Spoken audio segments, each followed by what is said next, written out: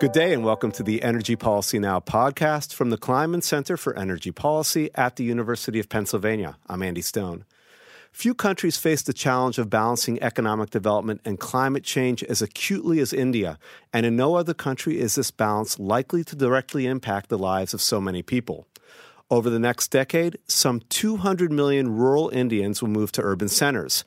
Many will join the middle class, creating new demand for goods and energy while tripling the size of India's built environment. At the same time, rising temperatures and the desertification of India's agricultural regions will challenge the country's ability to feed itself. On today's podcast, we'll look at India's growing demand for energy and how the development decisions the country makes today will to a large extent lock in place its energy needs and climate impact for decades to come. Here to talk about these issues is today's guest, Radhika Khosla, visiting scholar at the Kleinman Center for Energy Policy. Radhika, welcome to the podcast. Hi, Andy. Radhika is a fellow at the Center for Policy Research in New Delhi, India. She is also a visiting scholar at the MIT Energy Initiative and a former staff scientist with the Natural Resources Defense Council.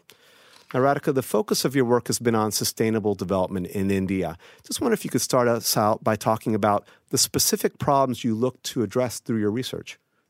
Sure. So I work on the integrated nature of India's energy sector to examine the linkages between energy development and climate change.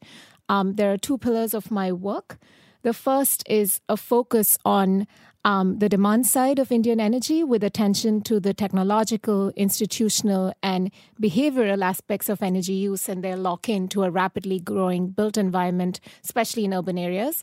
The second is on examining the role of Indian cities in addressing climate change and in examining how they balance their multiple objectives of urban development, energy access, housing, air pollution, along with also thinking about climate change and finding ways to address that.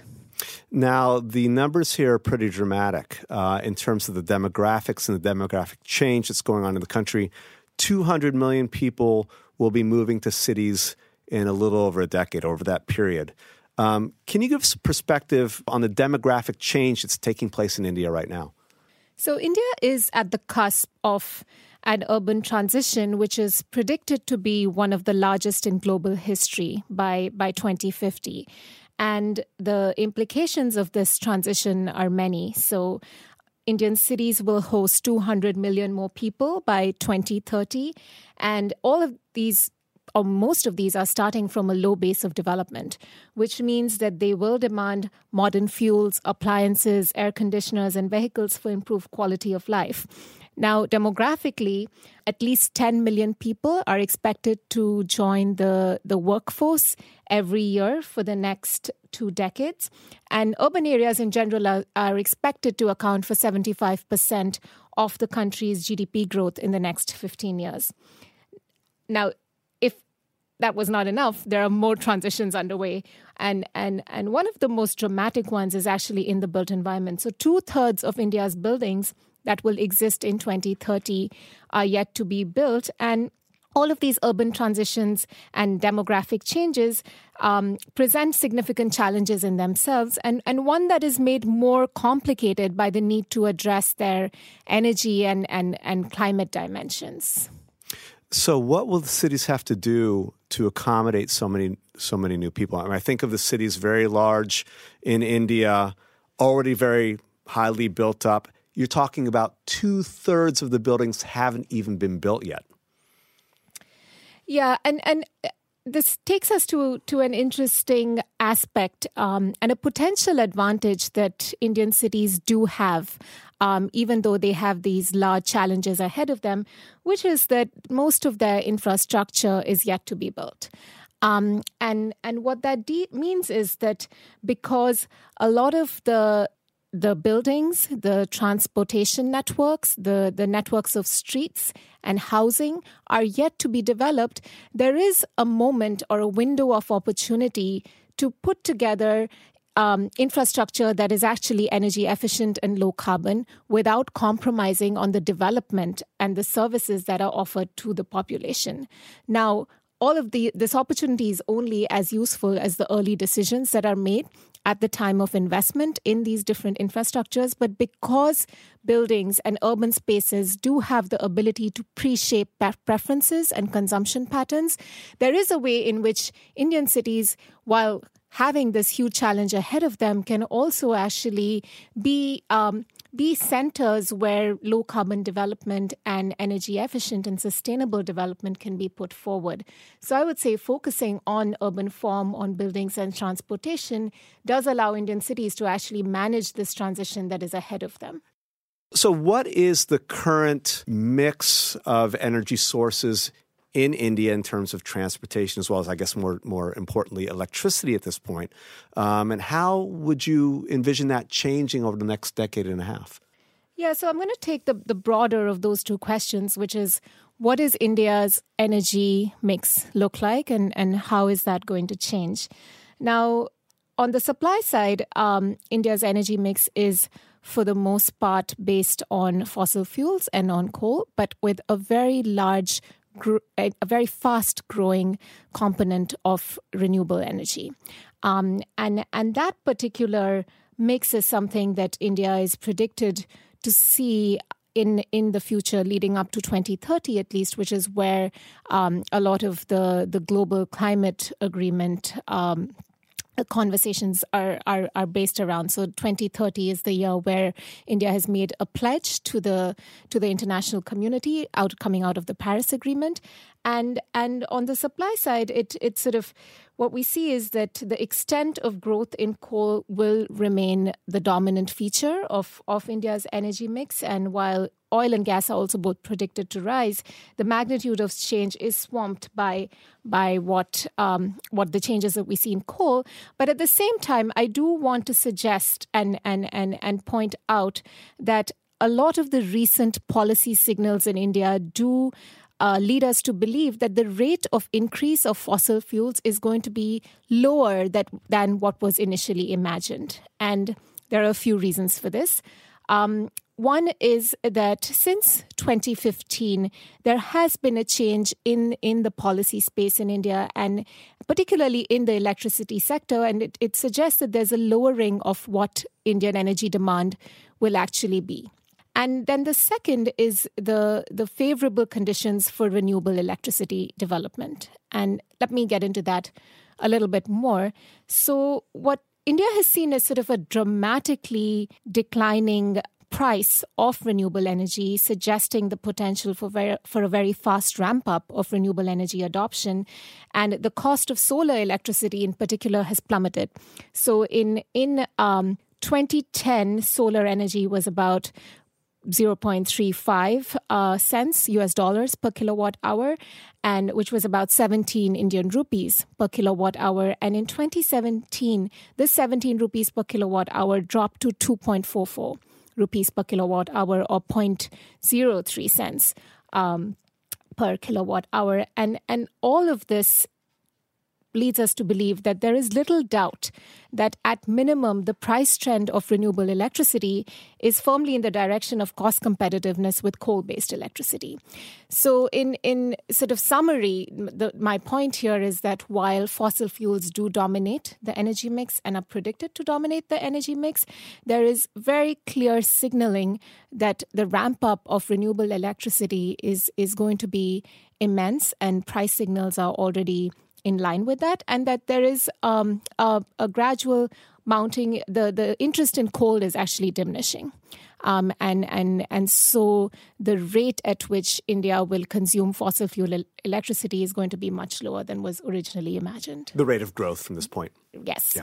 Yes. So this brings us, I guess, to the central challenge that the country faces. The country has competing priorities of development and very real climate concerns. Could you talk about this fundamental challenge, how this is viewed from the Indian perspective, balancing rising energy demand with climate that's being discussed right now? Yeah. Now, with climate change, India has two objectives. One is that because it is a country that has a number of people that do not have access to basic services, development is a primary goal, and it is a priority for the population and for the government.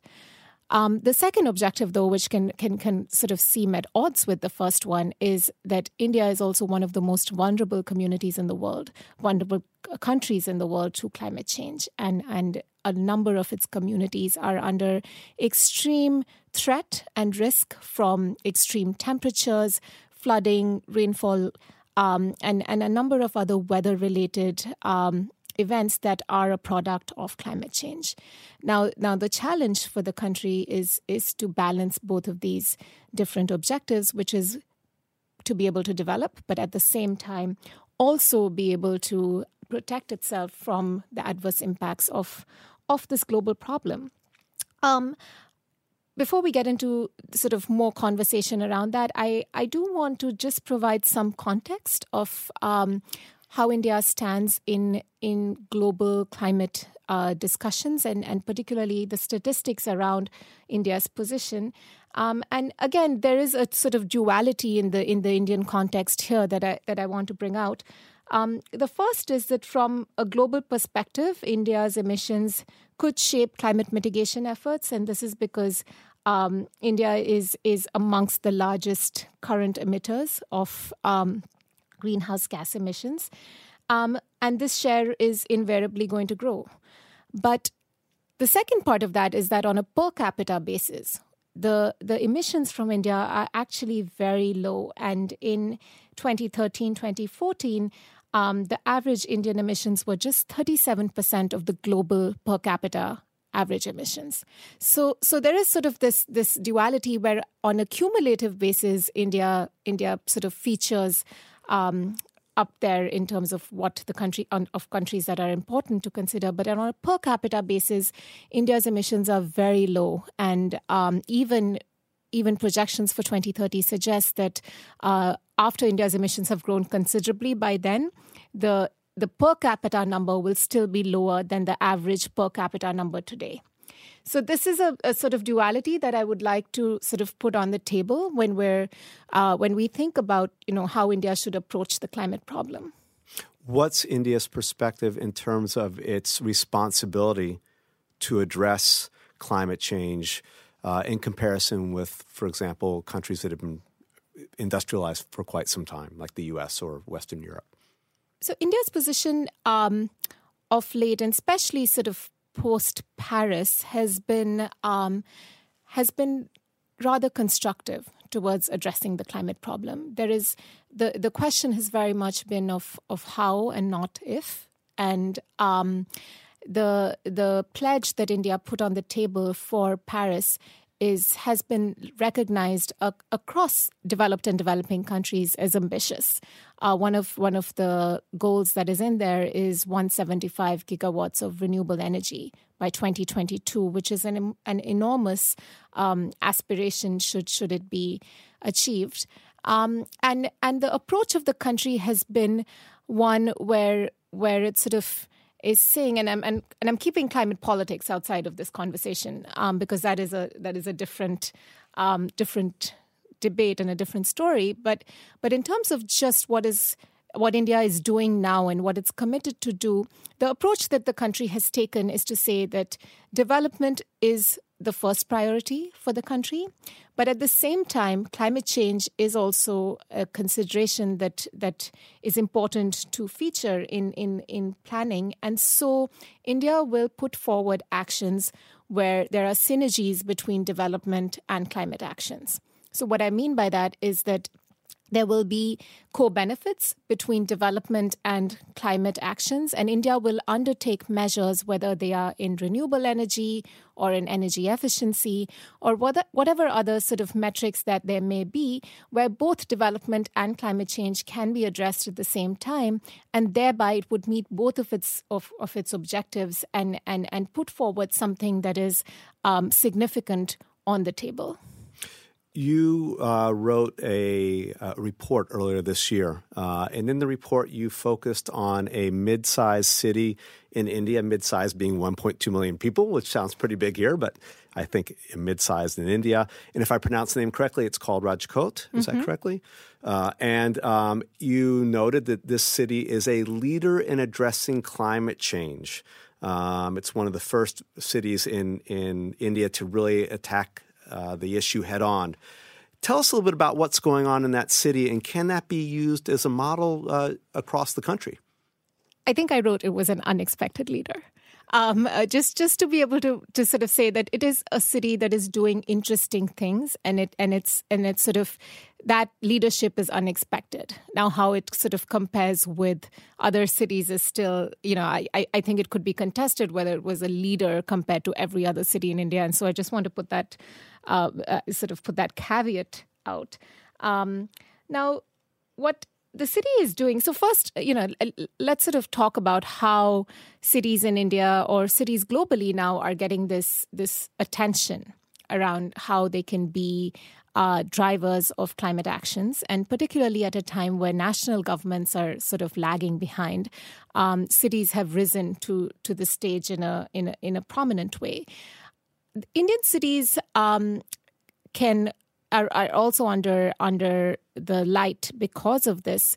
But at the same time, I do want to mark that Indian cities do not have the same autonomy that, say, cities in the US have, where they could just make their own pledges and contributions and undertake actions that are sort of divorced from what their state governments or the national government is doing. And actually, city actions are really sort of constrained and under the boundaries that are set by the state and national government in India. So that there is that important distinction between cities in other countries and Indian cities. So the question then becomes is, what are these Indian cities doing, and are they behaving in a way that is interesting, unexpected as far as climate change is concerned, particularly because, the thing that strikes you when you work and speak with city officials is that climate change is not the top priority. There are many, many more, much more immediate, urgent tasks that the city has to deal with, often around safety, water, food, housing, that have much more sort of immediate timescales and relevance and are higher probability events in terms of, the damage that they can cause. And so climate change is sort of at the bottom of the totem pole for the most part. Now, the reason why we find Rajkot interesting is that in spite of this sort of climate priority that is not topmost, city officials are finding creative ways in which they can include climate change into their purview of the tasks that they undertake. So I will give you an example from the housing department. And what we see here is that there is a large number of affordable housing blocks that are now being built in India, and that's part of the urban transition that we were talking about before. Because as these large numbers of people move into urban centers, housing has not been able to keep pace, and so there is now a large demand on housing, particularly low-income housing. And so the city of Rajkot has been building a number of low-income housing blocks, which, as per the books, are mainly focused on providing adequate shelter, housing, those sort of non-climate and energy-related aspects. What the city urban development department has ended up doing, though, is that in providing these affordable housing units to their different communities, they are also making sure that these houses are built in an energy efficient manner, that they provide passive cooling to residents so that they use less electricity, that they have solar water heaters so that the energy bill is lower.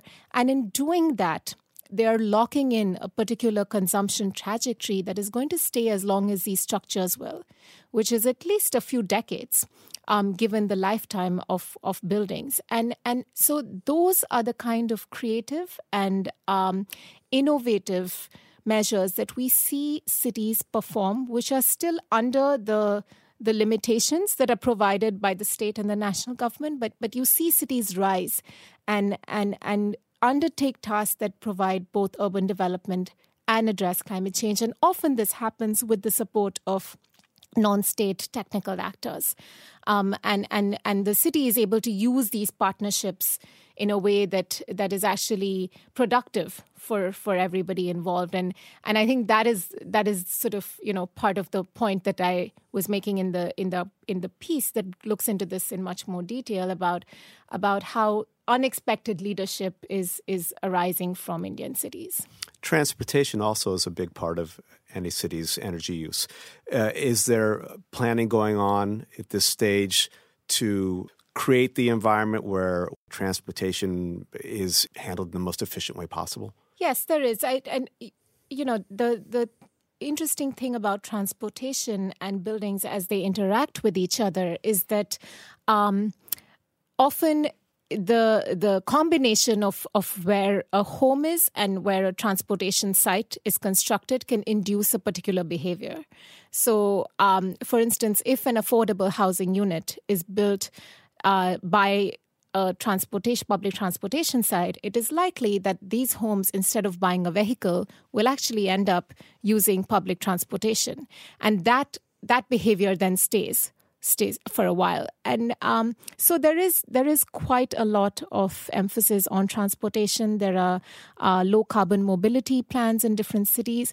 The flip side of this is that, there is also now a focus on electric vehicles. And the government has quite an ambitious target of saying that every new car that will be on the road in 2030 will be a hybrid vehicle or an electric vehicle.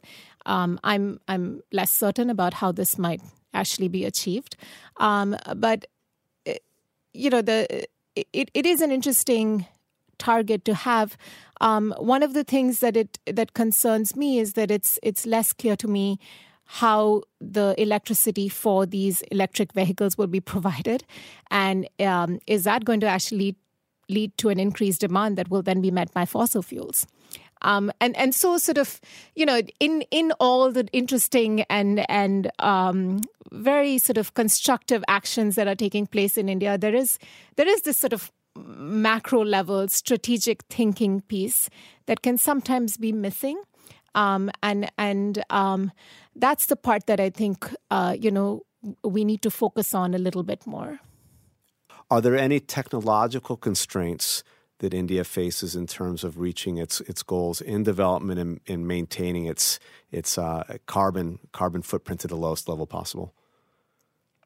So, one of the asks that India has often had is for funding for technology, particularly low-carbon technologies, to be able to make this shift and leapfrog to this energy-efficient, low-carbon future. That has not really panned out, and sort of global discussions have, this is an important piece, and it has stayed an important piece through the years of global climate discussions, but it hasn't really seen much movement.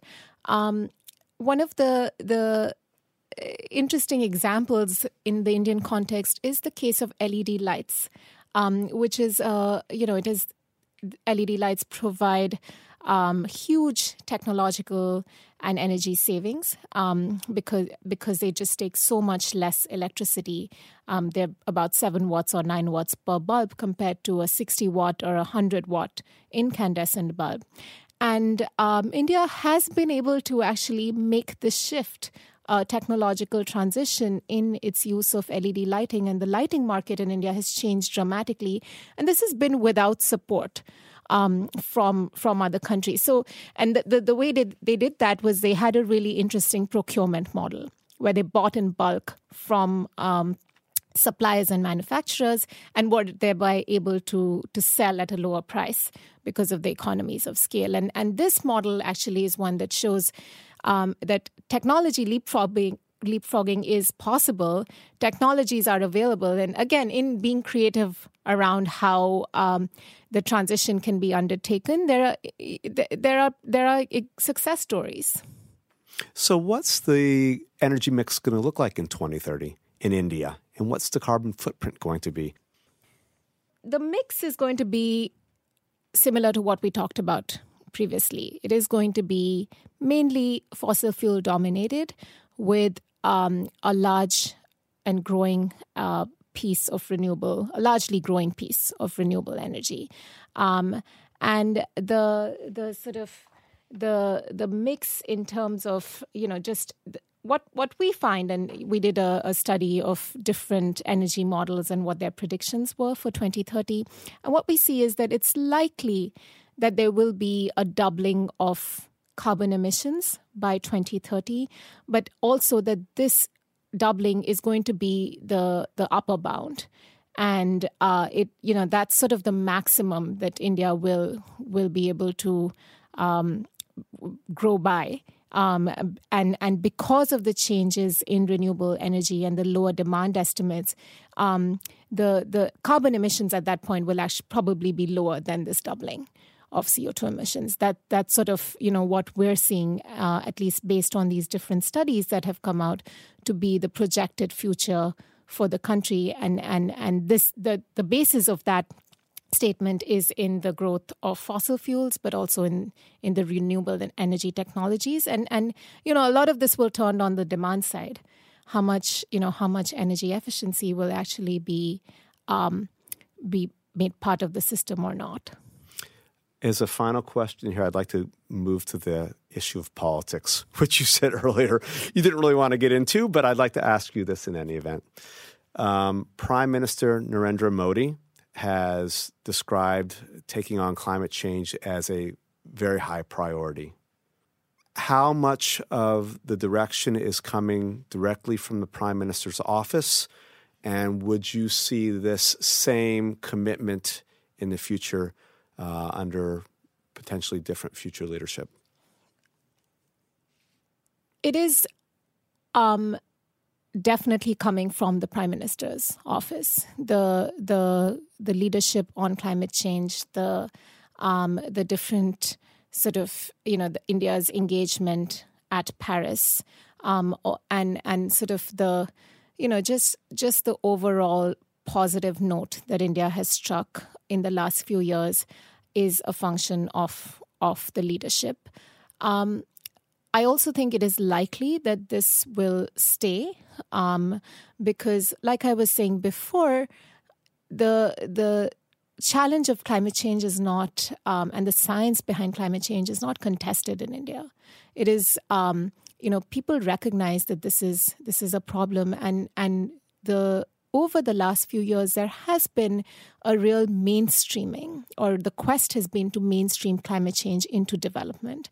And because of the Paris Agreement and the nature of the Paris Agreement, there is now, different countries can put on the table climate commitments that are consistent with their nationally determined context or with their development context. So it seems like there is an aligning of development and climate change, both in the sort of international dialogue, and that mainstreaming and that aligning is beginning to happen at the state and city level already. So also sort of technologically and on the supply side in particular, because of the momentum that renewables have had, it's unlikely that this will stop.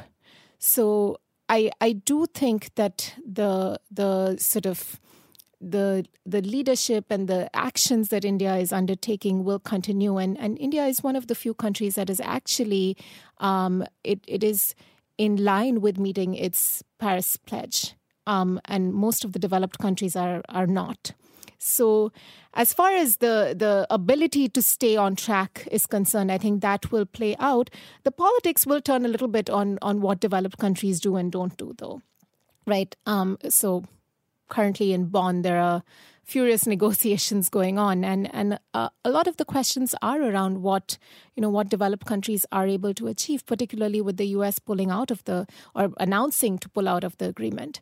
And I think that politics may play out differently. Would the U.S. pullout impact India's trajectory? So, the decision about the U.S. pulling out or not can only actually be implemented in 2020. So there is some time, and it would impact not just India's trajectory, but a lot of developing country trajectories, because it sort of really puts a question mark on whether there is a seriousness by the developed world to actually undertake these measures. I will say that up to now, the response of the Indian government has been very positive to say that, even if the U.S. pulls out, India and other developing countries will take on the leadership and they will pursue their goals so that the global challenge is met. And that has been very positive. Radhika, thanks for talking. Thank you. Today's guest has been Radhika Khosla, visiting scholar at the Kleinman Center for Energy Policy. For more insights into energy policy and for updates on research and events from the Kleinman Center for Energy Policy, subscribe to our Twitter feed @Kleinman Energy or visit our website, kleinmanenergy.upenn.edu. Thanks for listening and have a great day.